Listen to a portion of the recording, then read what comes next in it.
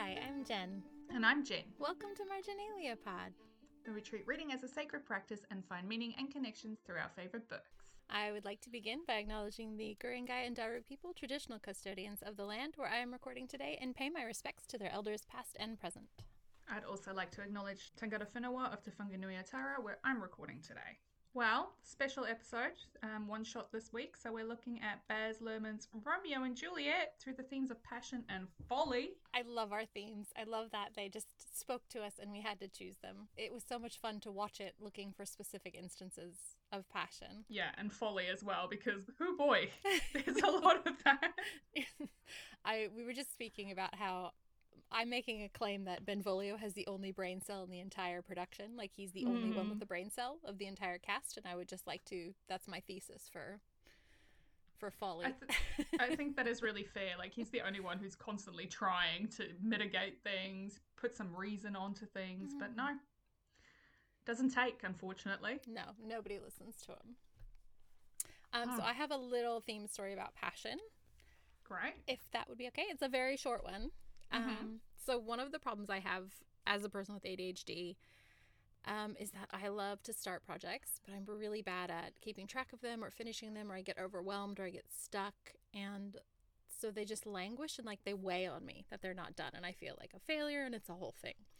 So back in the day, when I was first starting in talk therapy, my then therapist, Nisha, said, why don't you start a passion project book? That way you can keep track of everything. So I picked up Leuchtturm because they are the best. And the reason I chose it is because it has a table of contents. Oh. So I can write down where my things are and also tick them off if I want to. And it has become the place that I go where I'm doing a lot of, like, especially for quilting, I can write down where I'm up to. I can put a date on my latest progress.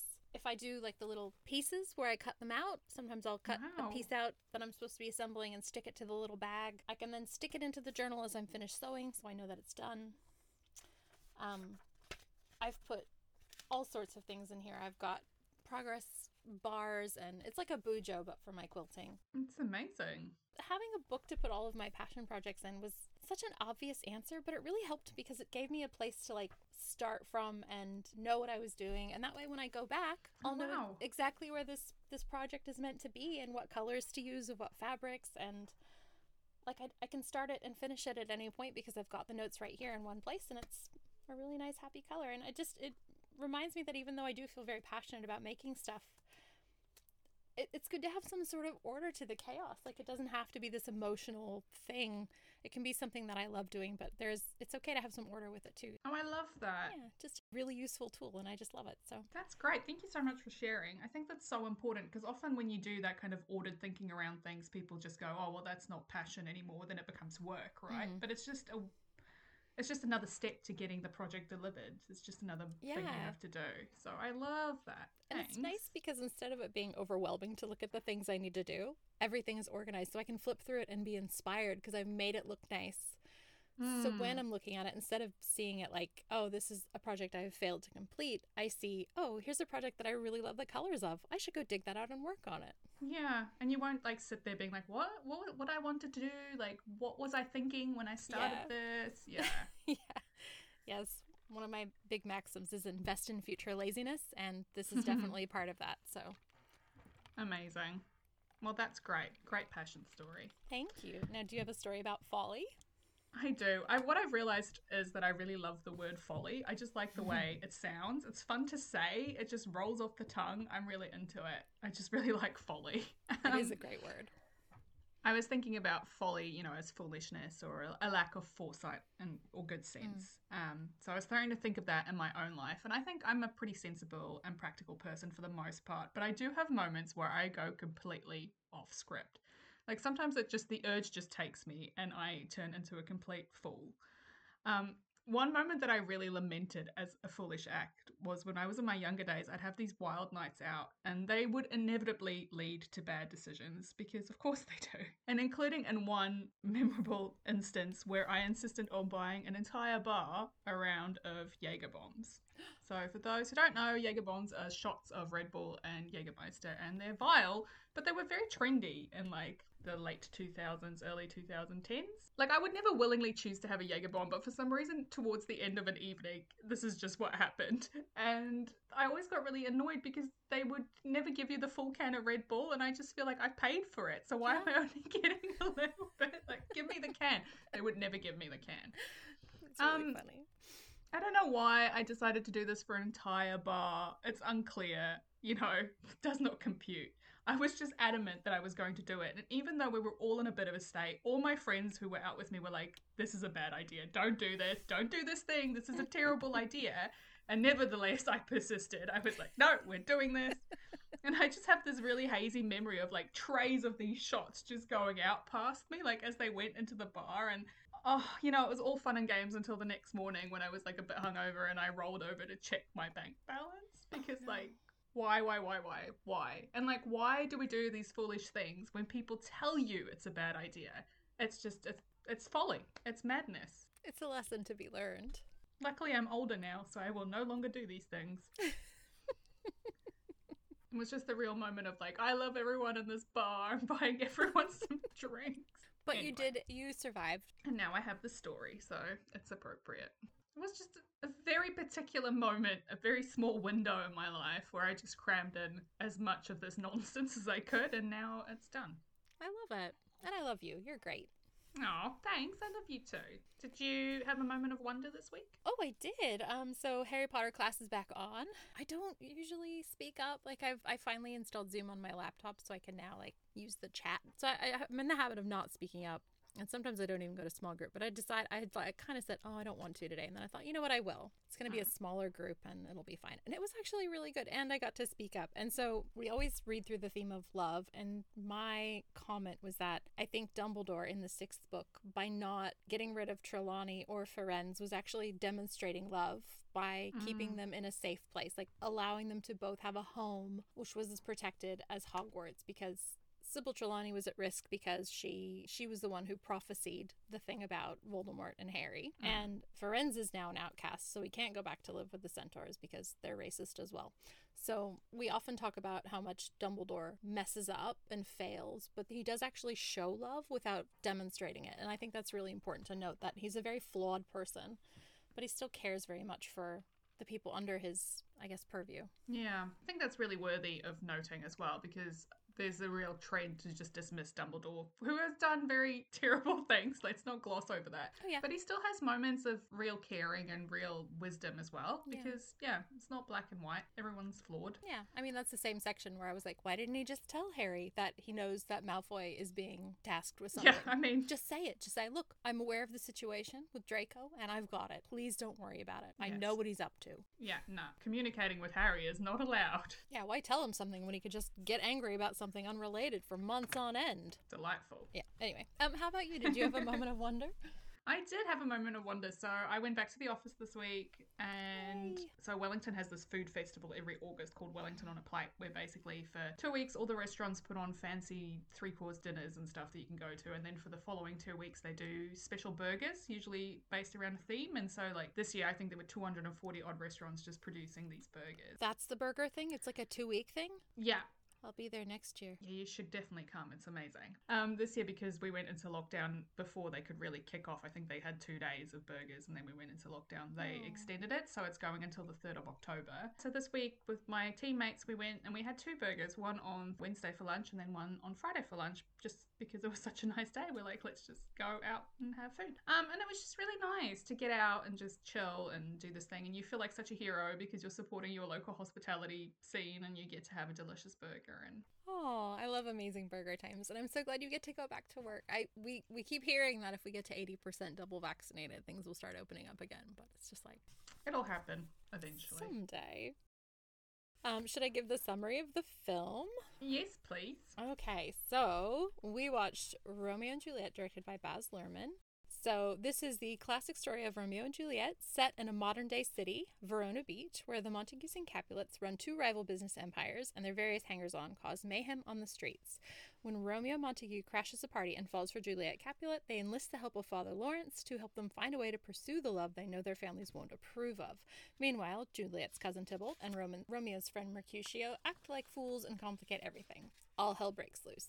Romeo ends up banished, Juliet is betrothed to Paris, and Father Lawrence makes a series of bewildering decisions that ultimately end in tragedy. They are bewildering. Yes, and I think I have a slightly more generous reading of why he makes those bewildering decisions, but... Oh, I feel for him. I feel for a lot of people because I think people are just so sick of Romeo's emo nonsense. Like, he is, like I said before, the OG emo. He's just walking around, writing his poetry, falling in love with women he's never spoken to, and then, I don't know, waxing lyrically about her to everyone who will stand still long enough. So poor Father Lawrence has heard all about it. Benvolio and Mercutio no doubt have heard all about it, and they're just like, oh, for the love of...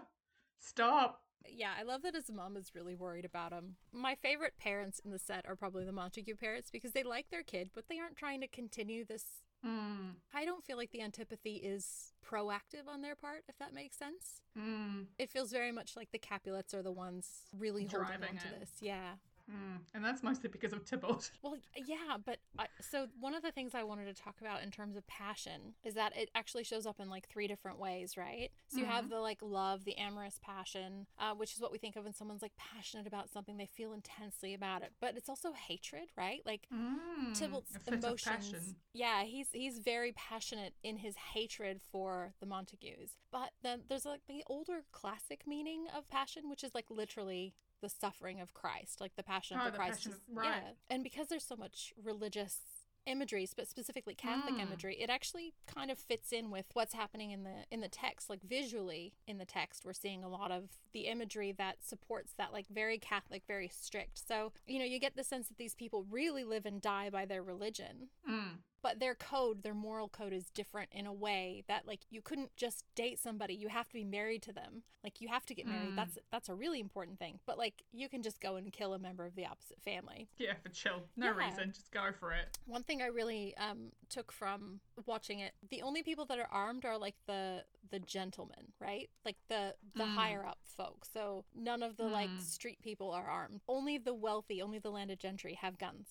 Interesting. Yeah. So I think that there's an exception for these families, that their violence causes all of these problems, and that explains why Police Captain Prince is so like determined to stop them. Yeah, and doesn't he say at the end, like when it's all wrapping up, he's like, for me for winking at your discourse, I've lost a brace of kinsmen. So he acknowledges the fact that he's kind of like, yeah, he's tried to clean it up, but he's also allowed it for a very long time. You know, he's like winked at the discourse. I assume that it's like letting corruption happen, basically.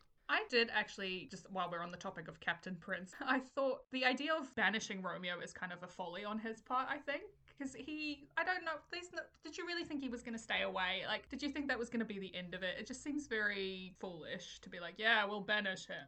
Yeah, like how insular is the city? It's the one part of the movie I feel like doesn't sit within the modern... There's no way to tell that he came back to Verona. Yeah, that's true. They just locate him by sheer will, I guess. Oh, he's back in the city walls. Yeah, but they have to know to look for Balthazar's car. Anyway, yeah, that has always bothered me. That's always been a part of the film that I'm like, how did they know? Who told them? But yeah. It's interesting because the way that it's set, right? So Verona is, you know, it's a city, but it's not of our world really. Like it's an alternate universe almost. Like it's not real world. The time is not real time, but it is. And it's not just that you have people speaking Shakespearean English in a modern setting. The entire world is Shakespearean. Yeah. Like the billboards are Shakespearean. Everything is like got the same language. There's a lot of intertextuality where they take lines from other plays as well. Yeah, the advertising material. Yeah, it's so interesting. When I listen to the director's commentary, I need to say, like, we all talk about how great Baz Luhrmann is, especially those of us who grew up watching the Red Curtain trilogy. And I will, like, Strictly Ballroom is one of my favorite movies, and it is a hill I will die on because I love it so much. Oh, but it's so good. It is so good. It's one of the best movies, I think. But it's worth talking about the set director, Catherine Martin, and the costume designer, Kim Barrett, and the editor, Jill Bilcock. She did a fantastic job editing it. It really does have that frantic feel. But the set direction and the costume design together form so much of what the text is saying. So it was filmed it's meant to be kind of like Miami, but it was filmed in like Veracruz and Mexico City. Yeah. Right. Yeah. So you get this sense of like, you know, they're in this beachside town. It's like a Venice Beach kind of pre-gentrification, but like the rich kids are hanging out there because it's kind of cool. So there's this juxtaposition between like wealth and privilege and like the haves and have-nots. And you also have this extreme weather because the set was destroyed because a hurricane was coming, and they actually filmed at the start of the hurricane. That was when Mercutio died. So that actually lends a lot to it. Which you get these amazing, like the palm trees are swaying and like their clothes are being whipped off their body from the actual wind. Like, it's crazy that the environment they were in worked so much for them. But just even the clothing designs, like, I can't get over it. Like, they're so good. So major props to the set direction and the costume design, because I think it says so much about the world with that. Like, even though there's a lot of inconsistency within the text, the visual continuity that I needed was provided by the set direction and the clothing choices. I think that was very well done. And I think that also carries through into the music, right? Because you can't really talk about Baz Luhrmann's films without talking about the way that he uses music. And particularly in this, because he was so involved in the soundtrack and he sort of shoulder tapped people to write songs for like the film. Radiohead. Yeah, Radiohead and Des'ree as well. Like Kissing You was written especially for it. And so she wrote that. Everclear wrote their one as well for the film. And then that, you know, when we meet the Montague boys, the boys, I love that. And their Pretty Piece of Flesh is playing, which of course is a reference to A Pound of Flesh from Merchant of Venice. And so you have this real like intertextuality that comes through that really ties this world together. Like, we've not just plonked Shakespeare into a modern setting. This is their world. This is how they use the language. This is just who and what they are. And I think it's so clever. This film gets a lot of criticism for not being real Shakespeare, but I think it is actually really good Shakespeare. Well, and the whole point of Shakespeare was that he was an everyman entertainer, right? So the whole point was not that he was this highbrow guy who would only entertain the landed gentry. The Globe was for the masses. Absolutely. You could go if you could go. Yeah. Like, that was the whole point of it. So it does have a lot of low humor and high humor because it, out of necessity of catering to everybody, it does. Well, I mean, this particular play is such a balance of extremes, right? You've got the high humor, you've got the low humor, you've got the tragedy, but you've got really comedic moments. You've got like privilege against violence. You've got all these things playing off against each other, one extreme to the other. Shakespeare should not be a drag. If you're watching Shakespeare and it's taking too long, then it's not a good production. You should be involved in it. You should watch and enjoy the story. Like, it should get you and engage you. And even if you don't understand 100% of it, you should still know what's going on. That's good Shakespeare. And this, you get it, you know? Yeah, and I would also say, like, if you've tried to read Shakespeare in the past and you think, oh, it's just not for me, I don't get it, highly recommend watching a production. Like, I did not get Shakespeare until I went to see my first play, and it revolutionized my interaction with the text. Like, I love it now. When I lived in London, I used to go to the Globe all the time just because I could. And yeah, it's just so great to see it live. Like, once you get it, you get it. We did the pop-up Globe. Oh, I love the pop-up It was Globe. so good. We saw Macbeth, and I was completely blown away by it. I love going to see Shakespeare, and I do think that if you get the opportunity, you should see it. But if you can't see it, this particular film is a good place to start. And the other two I really love are Much Ado with Kenneth Branagh, because Emma Thompson is amazing, and Midsummer Night's Dream, which is just fun. Oh, Midsummer Night's Dream's the best one. It doesn't even have a moral. Like, what's the moral? That was weird. Let's carry on. Everybody gets to be in love with the right people at the end, and it works, and I'm okay with that. Sometimes you need that in a play. Yeah. But this is so good. Like, it's so quick, right? The story unfolds so rapidly. Yeah, it's exactly 2 hours long. 2 hours traffic of our stage. It's 2 hours long to the dot. And they do cut a lot out of the original play, but it still makes perfect sense. I haven't seen a production that is not this one in so long. I couldn't tell you what they've cut out. I've actually not seen any other Romeo and Juliets. This is the only one. See, I studied it in school. I studied it in year 10. So I should know a bit more about it, but I think we had to watch the 1963 one, which is sort of like the seminal one that everybody refers to. It's fine. I did watch the one that came out in 2013 with Haley Steinfeld because it looked interesting, but it was set in period, and I was like, it just didn't grab me and keep me the way I wanted to be grabbed and kept. Yeah, I think this one, because what it captures is that kind of recklessness, that foolishness, that speed, that kind of like fire and passion, right? Like, that is both the passion of love and the passion of hate. Like, but the folly of really that good passion job too, right? Absolutely, yeah. Like, they just needed to all chill out for like a week. The folly of Romeo just straight away downing some poison. Like, just wait literally 2 seconds. Just calm down. Just wait. No. It's... No. Yeah. It really jumped out at me this time when, you know, Romeo goes to see Father Lawrence and he's like talking to him about, will you marry us? And he's kind of like, what about Rosaline? Oh, you've just moved on from that. Okay, then. And then he agrees to marry them. And Romeo sort of trips over himself and falls into that candelabra. And he's like, wisely and slowly, they stumble that run fast. And I'm like, that is literally this entire story. They stumble, that run fast. Yeah. So I want to go back to the passion. I want to focus a little bit on their first kiss in the elevator, right? There are few cinematic things that are as perfect as them escaping and going up and down in an elevator just to kiss. And like the camera going around, and like technically I think that must have been a very difficult shot, but I love that you get this sense of intimacy and like they're running and hiding, because they end up running and hiding from their identity, or you know, from their family, in order to do this thing, to be with each other. So it really sets the tone, right? Like they're never going to be allowed to just be who they are and be with who they want to be with. Yeah, it's a nice little circular moment, right? That calls back to what happens in the end. Another one of those that jumped out to me is that when Mercutio gives Romeo the little tablet that he takes, and he has his little drug trip, well, we assume, have we had it tested? How pure is it? That's what the drug Kids testing. test your drugs. Yeah, please go to the tents at the music festivals. Like, I'm not going to judge you for doing the drugs, but please be safe. Yeah, please get them tested. There's a real shortage at the moment, guys. I'm just saying, a lot of what you think is MDMA is not actually MDMA, so go get it tested so that you can be safe. That is my PSA and today. Also, if a paramedic is there and you've got a friend and you know what they've taken, tell the paramedic. They're not the cops. They don't care. Yeah, you won't get in trouble, I promise you. Write it on your arm if you have to, honestly. If you're going to be taking illicit substances, be safe about it. So, Romeo did none of that. None of that. He just took this random tablet that Mercutio gave him. Had a bad trip at the Capulet Mansion. You know, he has the line that says the drugs are quick, which is what he traditionally says during his death scene. Yeah. He says the drugs are quick, and then thus with a kiss I die. So I love that they put that in the ballroom scene, in the ball scene, because that going to the ball is a folly, right? Like the whole act, that is where it all goes wrong. And Romeo thinks so before they go. He has this real sense of dread about doing this thing. And then you've got this callback to what is eventually going to happen, because we always know that it's going to end in tragedy, you know, from the very first opening scene. The prologue is repeated twice, which is the other thing. You get used to the language that way, but it also then tells you the story, so you already have it spoiled for you in a way. Before you fall in love with the characters, before you know what the stakes are, you're already told what's going to happen. And it's a warning against folly and against that kind of passion, but it also gives you that, like, it's the précis of like, this is why these idiots did away with themselves, because their parents are also idiots. Yeah, true. Yeah, that's not just one idiot doing one stupid thing. It's a collection. It's a whole city full of idiots, and there's one person with a brain cell, which is Benvolio.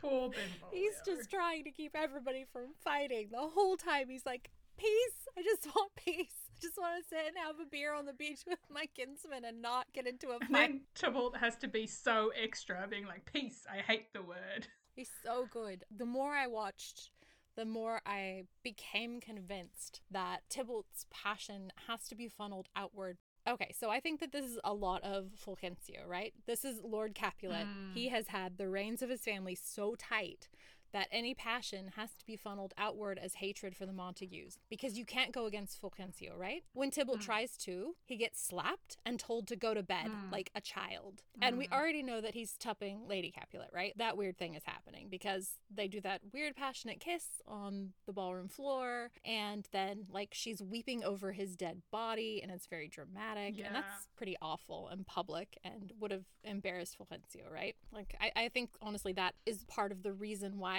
like he's so ashamed of that coming to light and being like a public thing, that he wants no more mention of Tybalt at all, which is why he's like, let's marry my daughter off. Let's get something else in, like, I don't know, the news cycle.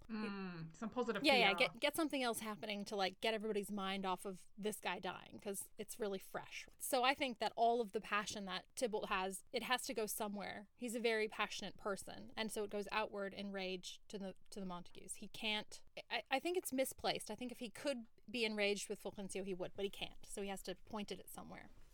Yeah, I think he's just also, he's so dramatic. He's so full of flair. Like the way that he fights, you know, he's like a matador. it's all performance. He's like throwing his shoulders back. He's, a duelist. Yeah. It's flamenco inspired, I think. But even then, there's like a set of rules to it, right? When they're doing the duel, when he's trying to duel with Romeo and Romeo won't fight him, he's furious because that's not the way it works. That is not honorable. That's not how you duel. That's not the code, right? Like, that's not how you do it. Yeah, so whenever that strictness, that order is gone, he flounders. He doesn't really know what to do with it. But then Mercutio really understands him. Like, he has that whole spiel where he, like, writes him basically a sonnet about how amazing Tybalt is. And, like, you guys should just hook up and then you'll both feel better about everything. Yeah, probably. Mercutio is an interesting character because he's Mercurial, like his name. He's either, like, the life of the party or he's, like, a fountain of rage. But he's also the other. So he's not a Montague or a Capulet, but he travels freely within both circles. He's depicted in the film wearing drag, like that's how we see him. Like, he's very flamboyant, he's very comfortable in who he is. Like, no one's like, ooh, everyone thinks it's funny. Like, when he gives Romeo his invitation, he pulls it out from between his legs,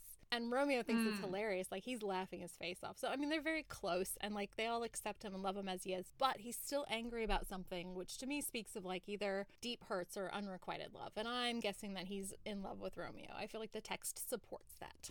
I feel the fact that he is so angry about the fact that Romeo is always either sad about what he thinks is Rosaline or like running off after her. Like, he's so angry when Romeo runs away after the ball when they're trying to leave, right? And he makes this comment about Rosaline and Romeo's like, oh, he jests at scars. What is the line? He jests at scars that never felt a wound. That's right. Well, I mean, you have been talking his ear off about this girl for ages, so it's not his fault that he thinks you care about it because you've been acting like you care, but never mind. But I think that was kind of a reverse, right? I think that Mercutio is the one with the wounds and he doesn't get the chance to let them scar over. Yeah, well, let's talk about the Queen Mab speech because it's one of my all-time favorite scenes. Like, I break this down for me because I always get lost in it. I just love it so much. Like, my copy of the play falls open to that page because that is my favorite scene. It's this whole bit where, they want to go to the ball and then Romeo says we shouldn't go. I dreamt a dream last night. Also what was yours? That dream is often lie. In bed while you do dream things true. I see Queen Mab has been with you. And then he does this whole thing where he basically just monologues, and it's like really intense, and it starts off light because it's supposed to be about dreams being silly and ridiculous, and to give them any weight is silly and ridiculous, just like Romeo's infatuation with Rosaline is ridiculous, and to care about dreams is just nonsense and you shouldn't. But then it turns really dark, and this particular performance of it is so intense and so simmering and volatile. Like, you really feel Mercutio losing himself in it, and it's just so much anger that simmers near the surface. And you just get this feeling that there is so much there that he is just not telling Romeo, that he's just like harboring. Did Harold Perrineau win anything for this role? I feel like he should have gotten an Oscar or something because I know. Like, every expression on his face is so perfect. Like, second to second, it's perfect. It's just amazing. Like the scene where he shoots the gun after the nurse turns up to get Romeo's attention. And you can see he's so vulnerable there. I'm getting goosebumps just thinking about it. Yeah. And then when he, like, by my heel, I care not, another great scene. I'm like, yeah, this is my sexual awakening right here. When he puts his boot up on the table, like, holy crap. Yeah, mine's a different boot, putting out a cigarillo, but that's okay. Still, hey. Look, I will always love Tybalt just for his sheer depth and breadth of emotion, but, like, now that I'm older and more settled, Benvolio's where it's at, man. He just wants everybody to get along. Poor I know. It's such an intense performance, this Mercutio. It's just so good. Yeah, it kind of explains, like, he goes off in this wild tangent, basically. But at the end, Romeo is the one who kind of is able to bring him back and says, like, thou talkst of nothing. Yeah, he brings it back to being like, oh, yeah, I talk about dreams and dreams are nonsense. And then Benvolio's like, yeah, you're both full of wind. Let's go. Both just full of hot air. Okay, so I want to talk about Romeo being the OG emo because Romeo craves passion and romance, and I think that's a huge part of his personality is that he's like dying to fall in love with someone. He wants the grand romantic expression. Before he's even sure of who she is, he's willing to die for her, right?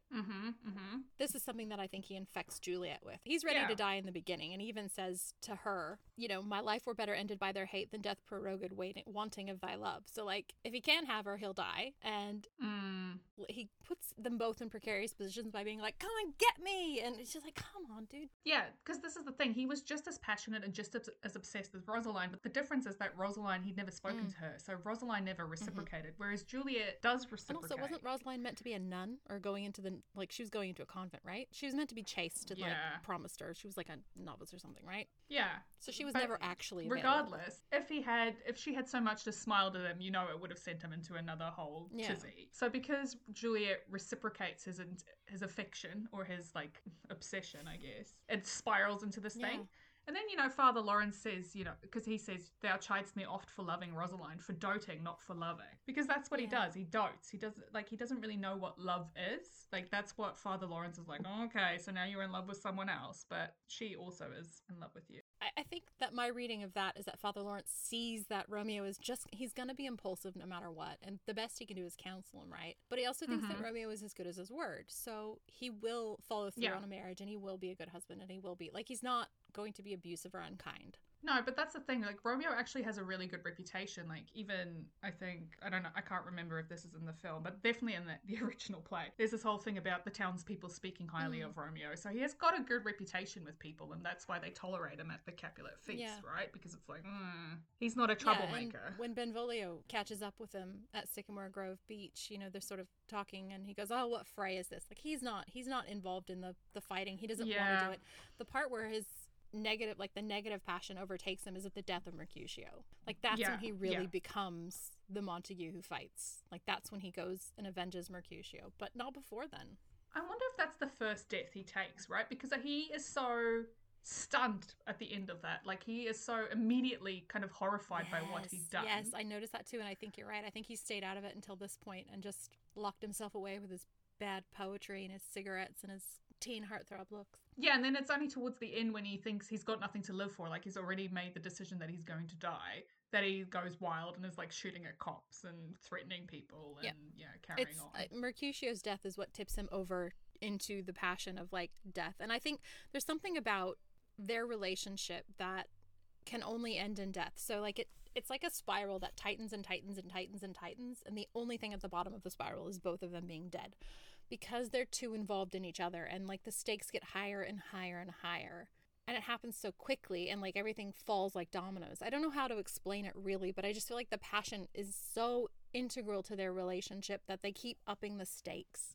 Like, Juliet is kind of reasoning through it. She's like, maybe we can just go away or something. But then, when she finds out that her father has basically promised her to Paris, she takes a gun to the priest and is like, I long to die. Yeah. Well, that's a bit dramatic. Like, and this is why I think he comes up with this half-cocked plan to, okay, we'll give you a poison that looks like death. Because if you're willing to kill yourself, you'll be willing to take a poison that looks like death, right? And then I'll tell Romeo, and he'll come back, and then you guys can away together. Like, this is a desperate guy trying to prevent, which is like, I mean, I don't know much about Catholicism, but I do know suicide is considered a big no-no, right? So his job as priest is to not have that happen. I just think it's such a folly. Like, the whole plan is folly, right? Because he's like, well, fake your death, and then I'll write to Romeo. Okay, sure. Why does Romeo need to know about this at all? Like, why couldn't you just fake her death and then just smuggle her out of the church and send her to Mantua? Why do you have to involve him where he has to sneak back into town to pick her up? Like, what is going on? I feel like, why didn't he know that Balthazar would have been checking on things? Yeah, and like Romeo says to Balthazar, do you have any letter? Do you have a letter from the priest? So why not just give Balthazar the letter? Why are you entrusting it to some rando? And then also his solution is like, I'll write to him again. Okay, because that worked really well the first time. Why are you not just sitting at Juliet's side waiting for her to wake up? Because she's going to wake up. I don't understand. Yeah, and look, I mean, it falls down if you do that, but that's okay. One thing that's really different in the movie from the original play is I don't think they ever actually interact, but in the movie they do. She sees that he's dying in the film, whereas in the play it's like he's gone, she wakes up and she's like, what the heck? Yeah, and in the play he kills Paris as well, so she's got Paris and him there dead. Like, great, good times. It's not great, but I think that the fact that you then get that last moment of them together is what makes it so powerful in our culture and our reading, because we have all of these missed chances stacked up, but we do get the emotional satisfaction of knowing that they are still in that place together.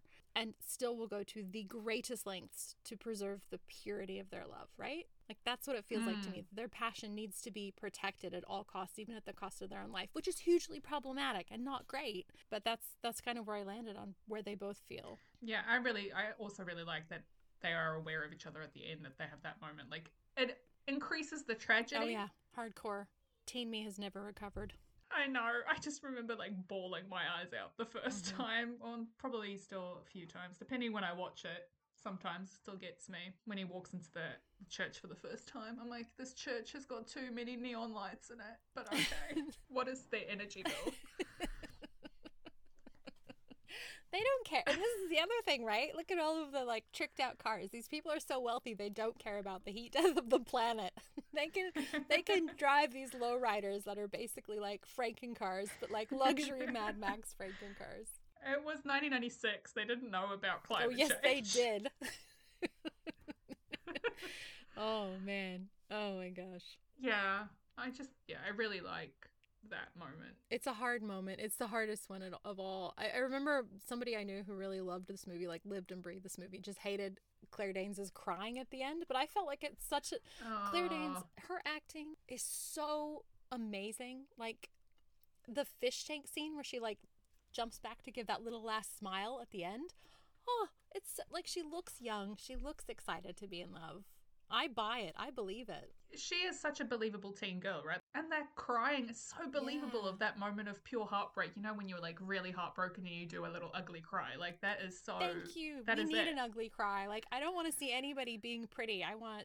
If girls are going to fight and cry, I want them to fight and cry like actual people do. And I love that they're both... Like, Leo looks young. She looks young. It makes sense because they're young and dumb and in love. And I love also, like, one of the things that I love is just when he has his death and he just have that final tear like dripping down his cheek. It's so good. I just... Incredible. Oh. The one that gets me is when he kills Tybalt and he realizes what he's done and you get that close up of his face. And he just stands there. And he's like, oh my gosh. Oh my gosh, oh my gosh, what have I just done? Yeah, because you get that close up on his face for so long. And like, you're aware that he was, you know, Jack from Titanic and that, you know, he's this teen heartthrob guy, but also the whole time you're looking at him like, oh my gosh, this is the kid who's just killed the first person they've ever killed. And he didn't want to do it. And that's when you really get the real crime of passion, right? Because he fires that gun so many times, unnecessary amount of shots that he fires into Tybalt, right? Because he is so swept away by his emotion. He's so swept away by this like knee-jerk reaction he's had to Mercutio's death. And again, Benvolio tried to stop him and he just like threw him out of the car. MVP, come on, this guy. Oh, and when Captain Prince like asks Benvolio what the heck has happened here, and he's like so shook up by trying to recount the story. But he tells the truth. This is why Benvolio is a stand-up guy. I just love him. Sorry, I'm just getting a little emotional. He tries his best. I also just want to give a shout out to the bite my thumb scene because I love it so much. Oh, yes. So I want to talk about that a little bit because it's in my tangential marginalia, but following on from the prologue, which says two households alike in dignity, you get the two little offsiders and they have the vanity plates, Cap 005, Mon 005. So they really are alike in dignity. Even these two sets of like three boys or whatever are alike in dignity. I love that parallel. I know, it's so good, but I feel like the Montague boys are a bit more laddish than the Capulet boys. Cheeky. Like, I just feel they're like your rough and tumble types, right? And I just love that whole section where it's like, is the law on our side if I say... And Gregory's like, no! Samson's like, no. Do you quarrel, sir? Quarrel, sir. No, sir. I love it. It's one of the most often quoted things in our house. Do you quarrel, sir? Oh, no, do you bite your thumb at me? I love it so much. And it also reminds me of Aaron Burr, sir, which is just a whole new thing now. Okay, so like part of the Montagues being more laddish, we spend more time with them as a unit and like Romeo and his peers as a unit than we do with Juliet. And that's because Juliet has no friends. She doesn't go anywhere. No. She's not allowed to go anywhere. Her nurse, aka her nanny, is her best friend, played by the amazing Miriam Margolyes, by the way, who was Professor Sprout. And she's an amazing actress, but the brown face isn't great, so we should just acknowledge that. But Juliet has no friends. She's not allowed out. And I think part of the reason that Juliet is so much more careful in her passion is because she doesn't really know how to interact outside of her very limited world. That's a good call. Yeah, and her dad even says, like, my child is yet a stranger in the world, which, you know, is sort of kind of to put Paris off in the beginning. But I wonder if that's not actually, like, because she just hasn't been out in the world. Like, it's not just, oh, she's young, let her be a little bit older before she gets married, but also like she literally doesn't go anywhere or do anything. She has no experience. She doesn't understand what people want from her, what is expected of her, and therefore, because she hasn't had that like time to go out and be in society, she doesn't really know how to navigate it, which is why I think her passion, when it erupts, it's so extreme. Like, she has to be married. She doesn't want to be a bigamist, so she'll just kill herself. Like, what? That's crazy. Yeah. That's a big step from maybe we can just change our names, It's interesting you mentioned that initial scene with Paris and what's his name? Fulgencio, yeah. Because, Paris says, younger than she are happy mothers made, and Fulgencio says, and too soon marred are those so early made. Which, if you take your reading about Lady Capulet, Gloria, right? Like, he could be talking about and her. I think that's what it is. I think that their marriage has not been a happy one for various reasons. I mean, he's off with other girls, other women at the ball. And we see that that's just treated as normal. And she's weeping over Tybalt.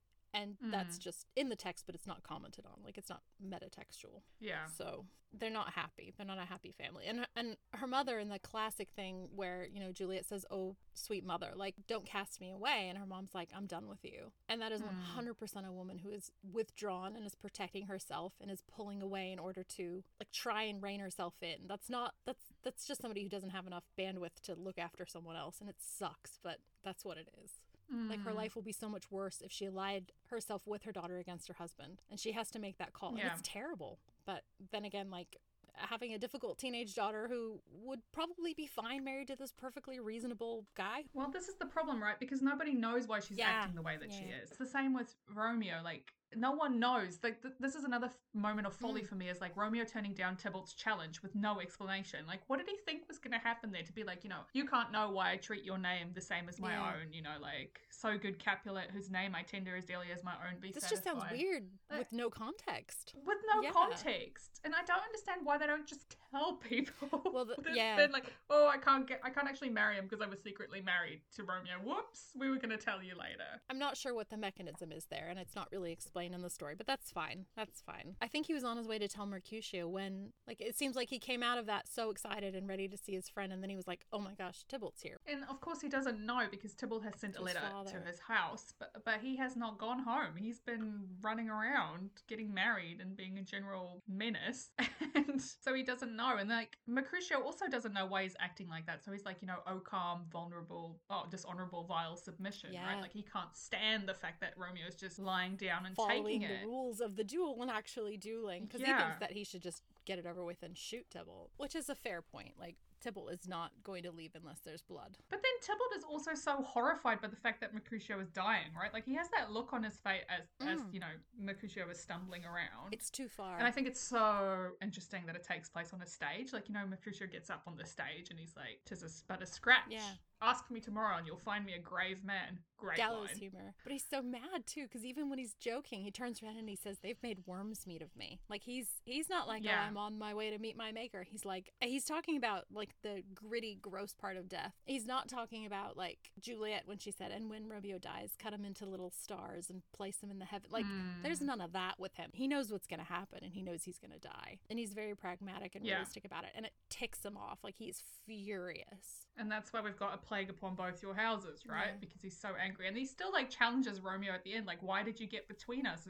It basically says it's your fault I'm dead, which, wow, nice time. I think that this supports my reading of them as having been in a relationship at some point. That was definitely more on Mercutio's side than Romeo's, because Romeo's like falling in love with whoever all of the time anyway, and Mercutio is madly jealous of this, right? So this is what it reads like to me. But he just wants to hurt Romeo so much. And when you care about somebody who doesn't care about you back, and you see the way that they're an idiot and you can't help but love them, you find that same contempt. Like, it's almost like self-hatred, but it's contempt for them. And that's that line you said, the calm submission, dishonorable, vile submission. That is the contempt that he feels for Romeo. But I think it mirrors unto himself too, right? Like, he's just let it happen. He's let himself follow Romeo around. He can't get him to pay enough attention to him. And he gets so angry when Tybalt first arrives and he says, like, "Thou consorts with Romeo," and he's like, "Consorts?" Yeah, basically calling their relationship out. And he's like, "You make us minstrels," and he's like, "Thou dost protest too much." That arrow hit its mark, I would say. But I think that was a direct response. Like, he kind of provoked Tybalt Tybalt by threatening his masculinity, by like flinging himself around and insinuating that a bunch of stuff that Tybalt really couldn't stomach. Like, to me, it felt like a cultural nod to the like machismo. You can't challenge someone's masculinity.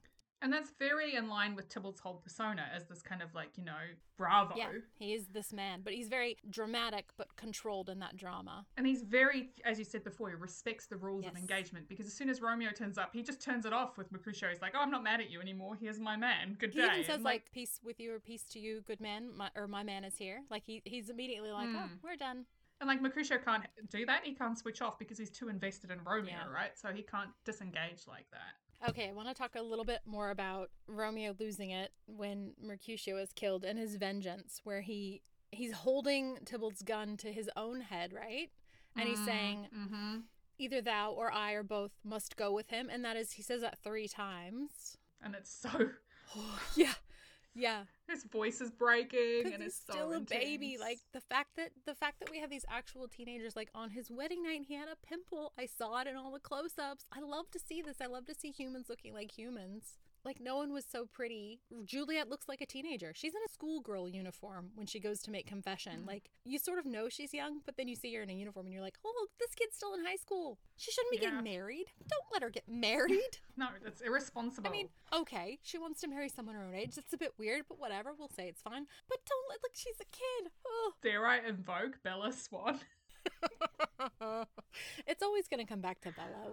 It always comes back to Has Potter Bella. We love Twilight. We love Harry Potter. It's okay. Yeah, Romeo is so intense when he does that. And Tybalt doesn't shoot him. Why not? Well, I think because he realizes that he's crossed a line when he killed Mercutio, right? Like, he's not trying to start anything. He's trying to get away. He has messed up and he's trying to save his own life, right? Like, he doesn't go for the gun to shoot Romeo. Goes for the gun so that Romeo doesn't get the gun. What I noticed is at the end when Mercutio was dying, Tybalt was almost like Romeo when he kills Tybalt. He's just standing there shocked, and it's his man that pulls him away that makes him flee. Like, otherwise he was just going to stand there in shock. But obviously his people were like, oh, this is not going to go well for you. We better hightail it out of here. Abra's the one with the sin grill, though. And Gregory and Samson. Samson is Jamie Kennedy with the black eye. And look, I just think I love so much about the way the Montague boys are styled, because they do seem like they're all really good friends, and they don't seem to have like a pecking order, even though Benvolio is clearly in charge of everyone. Yeah, because he's like the higher up, right? He's the older cousin that everyone looks up to. Yeah, you don't have that with the Capulets, right? Because I feel like you don't cross Tybalt, so everyone is always subservient. It's very much more like a clear hierarchy, Yeah, which again falls into that whole thing about the Montagues are not actually, like, they're causing some trouble, but they're not like actively involved the way that the Capulets are out there enforcing the rule, basically. Yeah, I think that the difference is that the Capulets have something to prove, and the Montagues don't feel like they do, because there's much more give and take with the parents as well. So the thing that really strikes me is Fulgencio is hitting his child. His wife tries to intervene and he hits her too. He hits the nurse.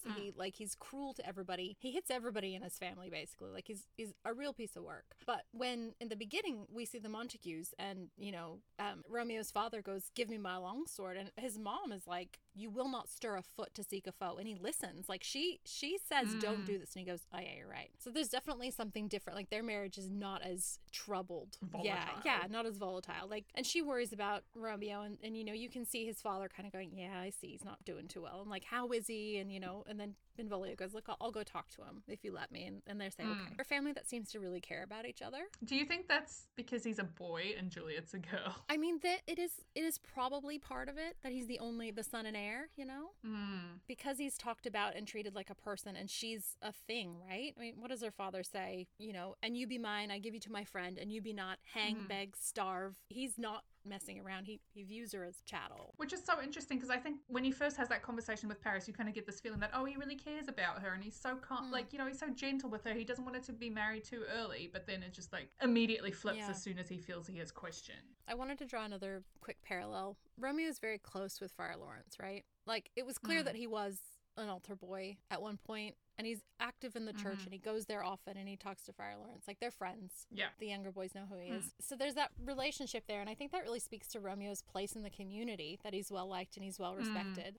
But when they each say their respective farewells to their parents, Juliet says farewell to her mother, and Romeo says farewell to the priest, and that's the last time he sees him alive, right? Like, he doesn't go to the priest for counsel. He goes to the apothecary and gets poison. Yeah. So that's his, like, almost his trusted mentor. But I think he's really feels betrayed, right? because he asks Balthazar twice, have you no letter for me from the Yeah. priest? And Balthazar's like, no. Which, frankly, Balthazar, what are you doing? But never mind.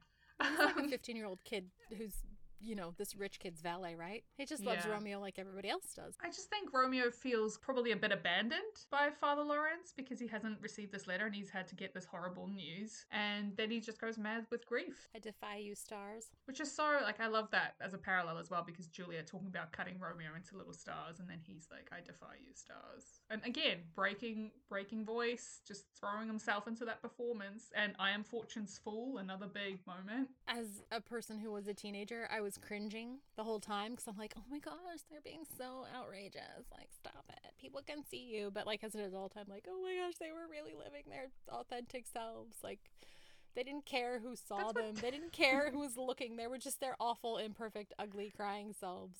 But I feel like teenagers are like that anyway. Like, I've seen teenagers breaking up on train platforms, and it's every bit as dramatic as like throwing yourself on the ground and being like, No. Never have feelings, ever. No, thank you.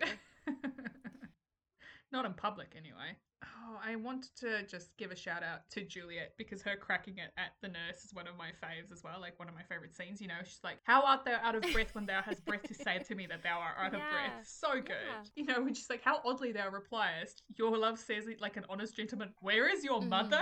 Like, so good. She's so funny. Unrated Juliet's humor. Yeah, and look, I love her relationship with the nurse, and the nurse treats her like it's like a mother-daughter relationship. But the reason that she takes all of this into her own hands, the reason that she goes to Father Lawrence as a last resort is because the nurse betrays her by suggesting that she marry Paris and just kind of get on with it. Because I think the nurse just goes like, look, I've seen and done everything. I know how this is going to play out. It's not going to be what you want. So the sooner we can get you on board with this, you'll be happy. You will be happy. You might not feel as passionately bestirred as you do now, but you will be happy. Like, she's looking out for Juliet's entire future, and Juliet feels like this is the one person who is her friend and her confidant and has cared for her, has betrayed her. Yeah, even she's not on board, so therefore, what hope Exactly, is there? and I think that's what breaks her passion from like the hopeful, youthful love and turns it into something much darker and worse, and that's when it starts to become the downward spiral for her. So when she doesn't get the backup from her mother and then from Nurse, then she's like, okay, that's done. And when Romeo then goes and kills Tybalt, that's when, like when Mercutio is killed and he kills Tybalt, that's the start of his downward spiral. A bit of imagery that I really appreciated in the film when I was watching it is the balcony scene happening in the pool, of course, in this version. So they fall into the pool. And there's a line in the play that doesn't actually appear in the film, but it says, Romeo says, "Call me but love, and I'll be newly baptized. Henceforth, I'll never be Romeo." And I think it's so interesting that the line is, I'll be newly baptized, when it's just after they fall in the pool and come up for air. So that is him being baptized. So that line doesn't appear, but the line is there in the scene. I thought the same thing happened, but earlier I thought that he was newly baptized as somebody who would shed Rosaline when he comes up for air in the bathroom. And he drops his mask and he's done. Like he's done pretending to be someone else. That's how I've always viewed that. I love that. It's just like good symmetry. Yeah, it's not an accident that Mantua is so dry, because water has been such a huge theme throughout the movie for all of them. Yeah, Mantua is just a dusty nightmare. It's like Mad Max level craziness. Yeah. What I also noticed watching it again this morning was just when Balthazar turns up, he overtakes the mail truck, right? So Romeo's already missed this letter once. And then he gets in the car and they drive off again. And just as the postman is like walking up to his trailer, like the postman watches them drive away. And I'm like, these misconnections are doing my head in. It's the worst. I do love that it's called Post Haste. Yeah, such a good. Great. And do you love Bachelor of the Year on Timely magazine? How it's in everybody's, like, the security guard's reading it, her mother has a copy. Like, there's so much work put into like the background stuff. Yeah, and he's like Bachelor of the Year, right? And then he's an astronaut at the dress-up party at the ball, and I'm like, he's just like the all-American kind of so wholesome dream, right? The other bit of marginalia I just wanted to give a shout out is to Mercutio when he says about Tybalt, the very butcher of a silk button. I just think that's so good. Such a good line. How about you? Do you have anything else you'd like to share? Yes, sorry, there was just somebody walking outside my window and I was like, are they yelling? But no, they were just singing a song very loudly. So I think the interesting thing, the one that really stuck out to me on all my readings, is that the apothecary doesn't want to give Romeo the poison. And Romeo basically pays him an exorbitant amount of money to let him buy it. And, the apothecary eventually does relent, but he says, my poverty, but not my will consents. And Romeo says, I pay thy poverty, not thy will. And that to me is the entire problem with the Montagues and the Capulets, is that they have money, so they've always just been able to make things go away. Privilege, right? Yeah, privilege, wealth. They can burn down a petrol station and cause a riot in the city, and guess what? Like, they just get a slap on the wrist.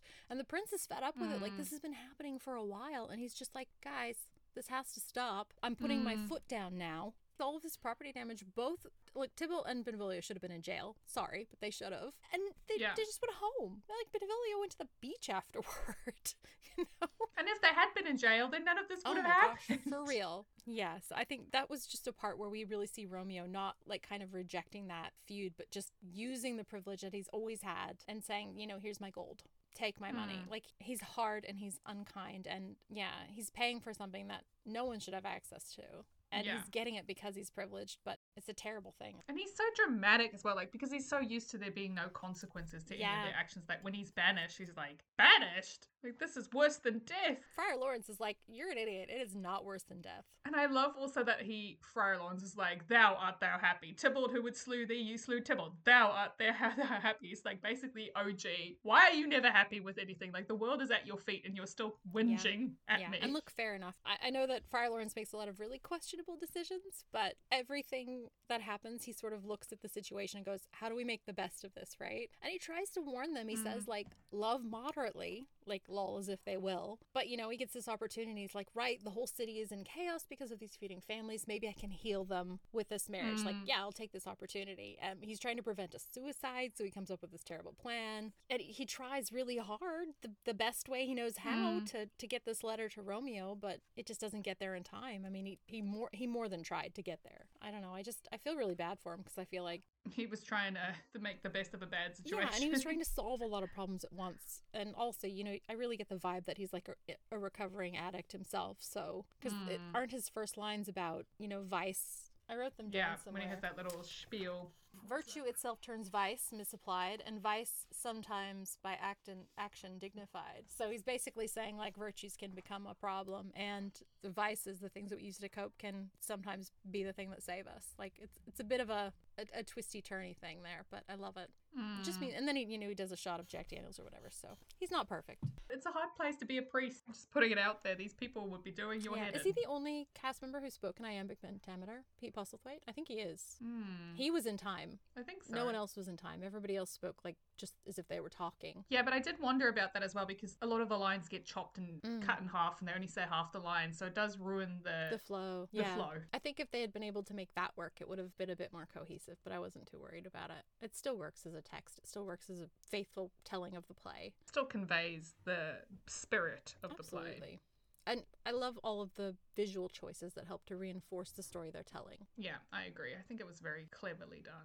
Really was. And yeah, it's like, super heavy on the pop imagery, and it's like really fast cuts and everything. But I think it lends itself, like I said before, to the speed and the frenetic energy of it happens over like 4 days or something, right? 3 days? It's like Monday to Thursday. And it is just like high intensity, high stakes. People are making choices all the time. Things are happening all the time. Flash, flash, flash, I think the thing I love the most about this film is that idea that you could meet somebody and instantly know. Like, I love the idea of love so much. I don't think that it's true that you could have that kind of intense and pure connection, but I love the idea that it's true. I love the hope that it's true. I think that love has to grow like anything. I think connections are not instantly forged. I think that, if they'd spent a couple weeks together, they might have found things about each other that maybe didn't work out, but that's real, and we don't want to see realism all the time. Yeah. It can be both a hopeful thing and a cautionary tale, this film. I mean, because when you break it down, what do they actually know about each other? Nothing. Yeah, and so you either go into it going, oh, these kids who know nothing about anything, or you go into it being like, but their love was so strong it overcame and like it overpowered every other sense. Like, you can take it either way. You can read it however you want. And I really love the flexibility of Shakespeare in that. You really do get the choice of how you read it. It's great. Oh, I think I've said all that I could say without devolving into a gibbering fool. Do you have a character you want to spotlight? Yeah, so I was going to spotlight Juliet. I think she's actually just really hard done by. Like, she tries to be moderate. Like when she first has the balcony scene, she says to him, I don't feel good about this contract. It's happening too fast. We need to slow down. And okay, yes, then the next day she gets married. But she's trying. And, like her mother is absent for whatever reason. Her father is just going to sell her off to be married. And he threatens to cast her out if she doesn't do what he says. Her nurse, lets her down at the last minute. She's got no friends. She's got no one to turn to. And Father Lawrence kind of really drops the ball on her. And then Romeo and Tybalt ruin everything. These two men that she loves basically just cause a scene. And, she's just doing her best within the environment that she's in. And I think she gets unfairly maligned. Lord knows she's trying. So here's my shout out to Juliet. She deserved better. She really did. She deserved a life. Yeah, her own life on her own terms. Yeah, she never actually valued herself. She was so willing to die for her love. It was more important to protect the love than it was to protect her own life. That's what I really took from it, and it made me so sad. Yeah, I also just think she didn't want the life that she was going to have without that love, right? Like, there was no life. There was no future. What, she gets married off to Paris? She didn't want that. Like, there was nothing else. She had no options, basically. And, yeah, everyone deserves better. Everyone deserves options and the opportunity to live life on their own terms. So, absolutely. Who did you want to spotlight? Well, I think I've said it a lot, but Benvolio, he's the MVP. We first meet him and he's cautioning against getting involved in any frays, and then he's only trying to keep the peace, and he tries to sort of negotiate with Tybalt, who won't have a bar of it. He observes the rules of the duel, but he doesn't really want to. And, they stand down because Captain Prince is making them stand it. But, he doesn't want to be this person. He doesn't want to have this. He doesn't want any more confrontations. He volunteers after he's just been arrested and nearly killed, right? He volunteers to go and talk to his mopey younger emo cousin, who he then tries to track down the next day. He and Mercutio are good mates. He's just a really good person. And this is the other thing I noticed. Everybody trusts him. The prince asks him what happens, and he tells him and believes him, because that is how Benvolio is so trusted to tell the truth and to be accurate in his responses. That there's no more, there's no investigation needed. He says, yeah, it was Romeo, but that's because Tybalt slew Mercutio. He will say the whole truth, but he's not going to protect his family just because they're his family. Yeah, he's got integrity. He really does, and I think maybe the only brain cell in the entire cast. So he also tries to talk Mercutio, let's go inside because there's just trouble out shooting here. Fish because why not? What else is he supposed to do? They didn't have TV. Oh, yes, they did. What am I saying? They have TV, but they also have guns and money and drugs, so why watch a TV show when you can shoot some fish? Yeah, but anyways, Benvolio, MVP. Yay. I think that is a good call. He is just a good guy, and he is let down by everyone around him. Repeatedly, for sure. He deserved better also. And can I also say, I love that when he takes his gun holster off, you see tan lines, so he actually wore it enough out that he has tan lines from it. And I'm like, this poor guy who was cast in the movie had to walk around with these weird tan lines from a gun holster that he had to wear on a set, on a beach for weeks. It just made me laugh. I was really into the whole gun holster aesthetic. I'm like, wow, who knew this was a thing I'm kind of into? Yeah, well, they all had special ones, right? Like Romeo's was black with white embroidery, and Benvolio's was red leather, and like Tybalt's. Yeah, and the Capulet boys wore velvet Kevlar vests. So extra. So extra. But did you see he had the Sacred Heart tattooed on his chest? I did see that, The bleeding heart of Christ on his chest, and that's where he was and Romeo shot him right through it. So he was martyred, basically. Abra has, I think, the Virgin Mary on his back. Wild, huh? I love the religious iconography so much. It really, because it makes you go, oh yeah, they're super Catholic. Of course they have to get married in order to make out. Of course Juliet's like, okay, you're really cute. Any other part belonging to a man? Wink, wink. Tomorrow, let's get married. That's what she thinks she's supposed to do. She can't just go off and have a physical relationship with this guy. No, she has to get married to him. And Romeo's romantic, so he's going to say, yeah, of course. Of course, because he's Captain Emo. Oh my gosh. Well, thank you so much for watching this with me. It was a lot. I'm glad we did it. It was really fun to take this movie that I have loved for so much of my life and really dive into it. And I'm glad that you actually have some knowledge of the play, because I was just like, do-do-do. I just really loved revisiting it. I love Baz Luhrmann films across the board, including Australia. I don't care. Come for me if you want. I love it. I haven't seen it. I haven't seen Gatsby either. Oh, Gatsby's good. I mean, like, Gatsby, the source material leaves something to be desired. I'm just putting it out there. So it can only be so good. But again, amazing soundtrack. Like, Baz Luhrmann just nails the soundtracks. The man cannot go wrong. You know he's making an Elvis film? That sounds like it'll be fun. It's supposed to come out next year. I just want to watch Strictly Ballroom again. Oh, Strictly Ballroom is so good. It's just so Australian. It's so great. So yeah, it was really nice to revisit this with you, and just like, I love Romeo and Juliet. Even though I'm not a romantic, as you know, and I don't really like reading romance or anything like that, I just absolutely love this play. So yeah. Yeah, it's because it can be anything you want it to be. It can be a love story or a cautionary tale, or like just finding the one person who you resonate with and really sympathizing with the fact that they have the only brain cell. Oh. Well, next week we're going to be starting our reading of The Raven Boys by Maggie Stiefvater, and we are super ready. So our main theme is going to be connection. So that should be really interesting, and I am really excited. Me too. I cannot wait. I know, it's going to be so good. Well, thank you, Jen. I'm so glad we did this. Me too. It's been a real highlight after a long week, and yeah, I can't wait for next week. I know, it's going to be great. We'll see you then. See you then. Bye. Bye.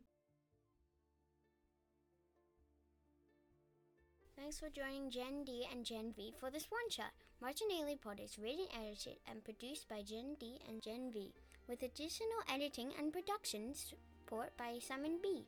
If you enjoy listening, please rate and review the show on your podcasting platform of choice. Feel free to write an email to say hi. The email address is hello@martinellipod.com. The intro and outro music is by Scott Buckley. The full show notes and additional content can be found at www.martinellipod.com.